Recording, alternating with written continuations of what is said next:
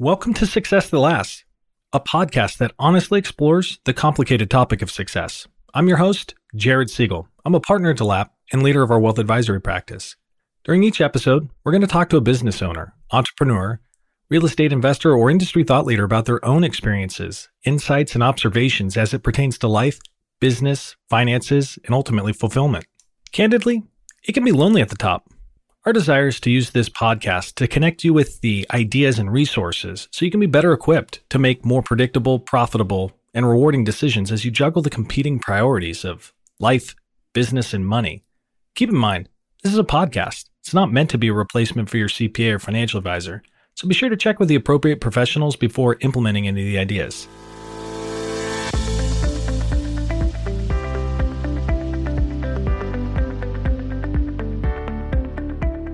Welcome back to another episode of Success That Lasts, a podcast from your friends at DeLapp. I'm your host, Jared Siegel. So this is episode 50. Kind of crazy. We started this whole thing before the pandemic, but then ultimately had to scramble, figure out how to host a podcast during a lockdown. It required some creativity, but we managed to figure it out and we persevered. 50 feels like a nice round number to take a purposeful pause and to reflect upon what we've learned along the way. I've been heavily influenced by Steve Blank's entrepreneurial teachings, the same teachings that educated and inspired Eric Ries's book, The Lean Startup. He talks about the entrepreneurial process as a build, measure, learn process. And that's what we've done for the last 49 episodes. We publish an episode, we review the data, the downloads, we review the formal and informal feedback, we learn, we adjust, and we publish again. Sometimes it's a grind, but isn't that how continuous improvement really is? It isn't glamorous, and it isn't particularly fast, but it works. However, we're grateful for the listeners that have joined us along this learning journey and excited for the next 50 episodes. Starting a podcast has been a lot of fun, but it's been a humbling experience. It's required a lot of vulnerability, which has actually been great for me. Learning how to do anything new is always a little bit difficult. It's a lot more challenging when you're doing it on a public stage where your lack of experience and skill is impossible to hide. However, my desire to create original content that would help to create clarity and confidence for our clients was far greater than my desire to not look silly from time to time. But that's ultimately why DeLapp exists. It is to create that clarity and confidence for our client decisions. We started the podcast as a way to support our clients in a new and different way. DeLapp wants to be an integrated financial services firm that impacts people, not just tax returns, financial statements, and portfolios alone. DeLapp's been serving owners, both business and real estate, since 1933. The podcast seeks to support owner wellness and owner family flourishing. More wealth is great. However, more wealth alone doesn't automatically create more flourishing. Thus, we've tackled a wide array of topics over the past year and a half. We've talked to a neuroscientist, a wealth psychologist, a PhD in organizational psychology, an estate attorney, a VP of complex gift at one of the country's largest donor-advised funds, authors, tax experts, client experience experts, cybersecurity experts, and fourth-generation leaders of companies with 3,500 plus employees and many, many, many more. We met so many incredible people. We've covered so much content in the pursuit of ideas and insights that would positively impact you, your family, and your business, financially and beyond. The first episodes certainly required a fair amount of skill development and growth, but they were a blast too. I learned so much from the process. It required a level of preparation, study, and ultimately stillness that was an unexpected gift from this exercise. In his book, Tribe of Mentors, author Tim Ferriss asked over 100 influential and accomplished individuals the same 11 questions and then published their answers. It was a fascinating structure to a book and one I certainly enjoyed reading. As I reflected upon one of the questions that he asked in the book and applied it to my own life, the question was, in the last 5 years, what new belief, behavior, or habit has most improved your life? I'd have to answer with the Abraham Lincoln quote, "A capacity and taste for reading gives access to whatever's already been discovered by others." The second part of the answer would be a deep appreciation for stillness. Both of these habits were further refined and solidified as a result of this podcast. Here's the fun thing that I've discovered. The more we help out, the more successful we become. But we measure success in what it's done for the people around us. That's the real accolade. We hope this podcast has helped you. And if it has, don't keep it a secret. Share it with others. We'd love to see this community grow and expand its impact. While I agree with Leo Tolstoy's comments about reading when he says, I can't understand why some people can live without communicating with the wisest people that have ever lived on earth. Today I wanted to reflect a little less on reading and a lot more about stillness. The ancient Stoic, Marcus Aurelius, on nearly a dozen occasions in his journal, the same journal that was later made into the book Meditations, speaks about reaching or achieving stillness.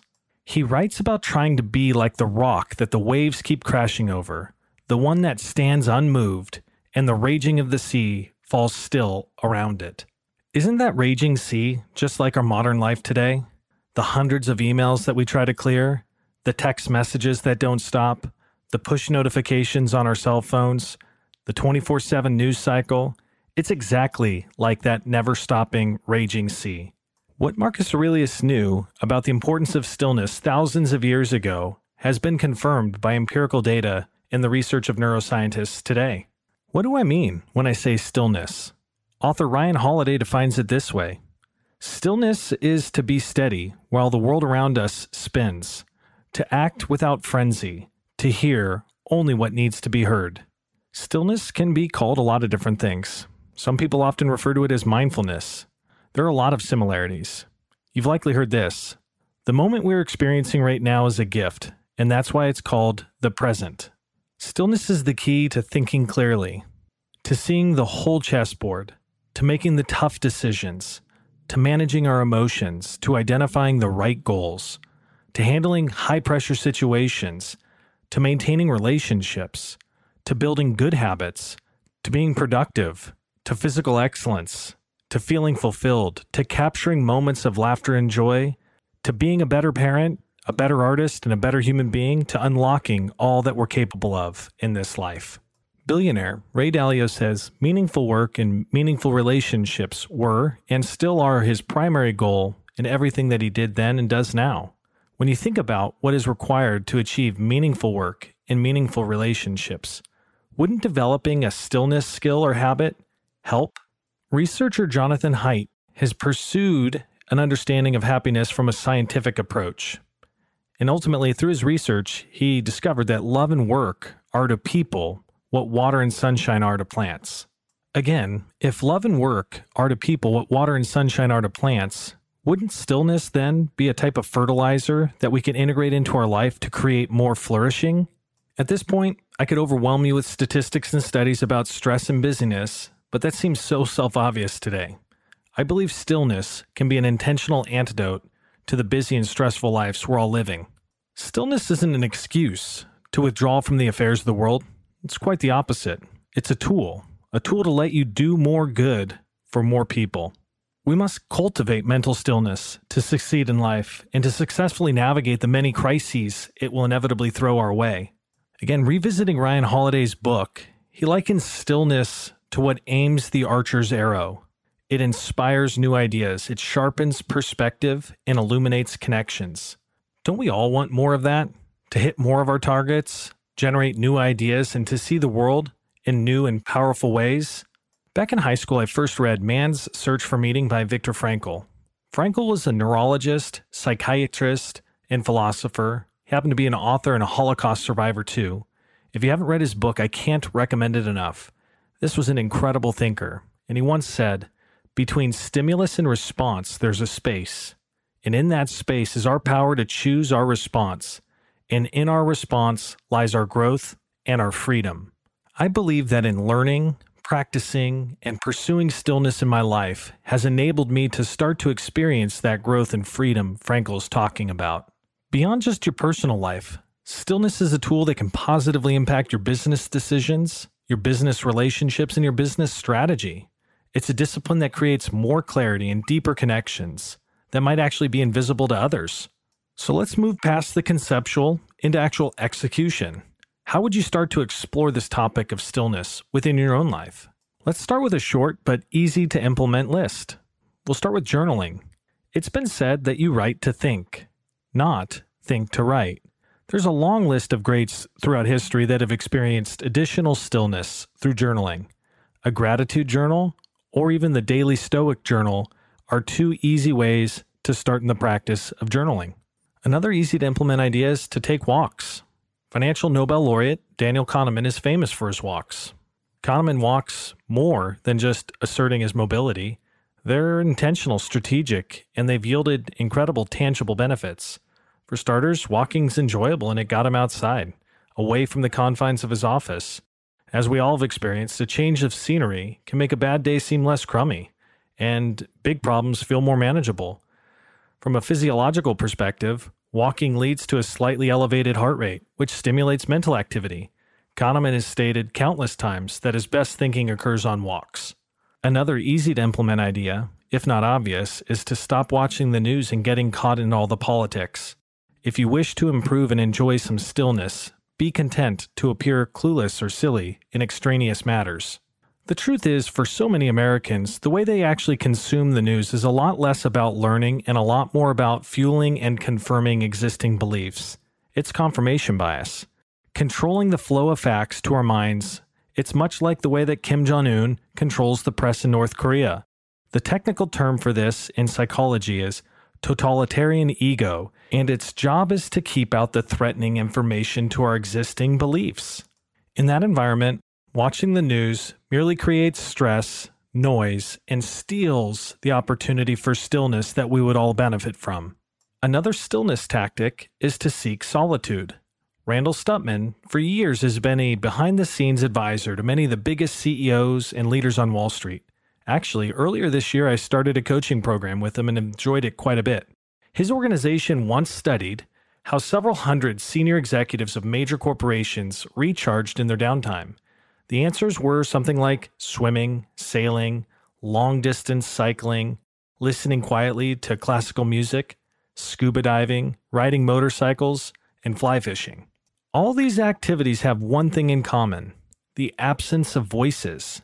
If you're surrounded by others constantly, you're likely to think and act as they do. To be original, you have to spend time alone. To have peace, you need solitude too. Another stillness tactic is to read more. Heck, let's tackle this topic about stillness, and you should read Ryan Holiday's book, Stillness is the Key. Another tactic is to worry less. Let's look to the Bible on this one. Matthew chapter 6, verse 27. And which of you, by being anxious, can add a single hour to your lifespan?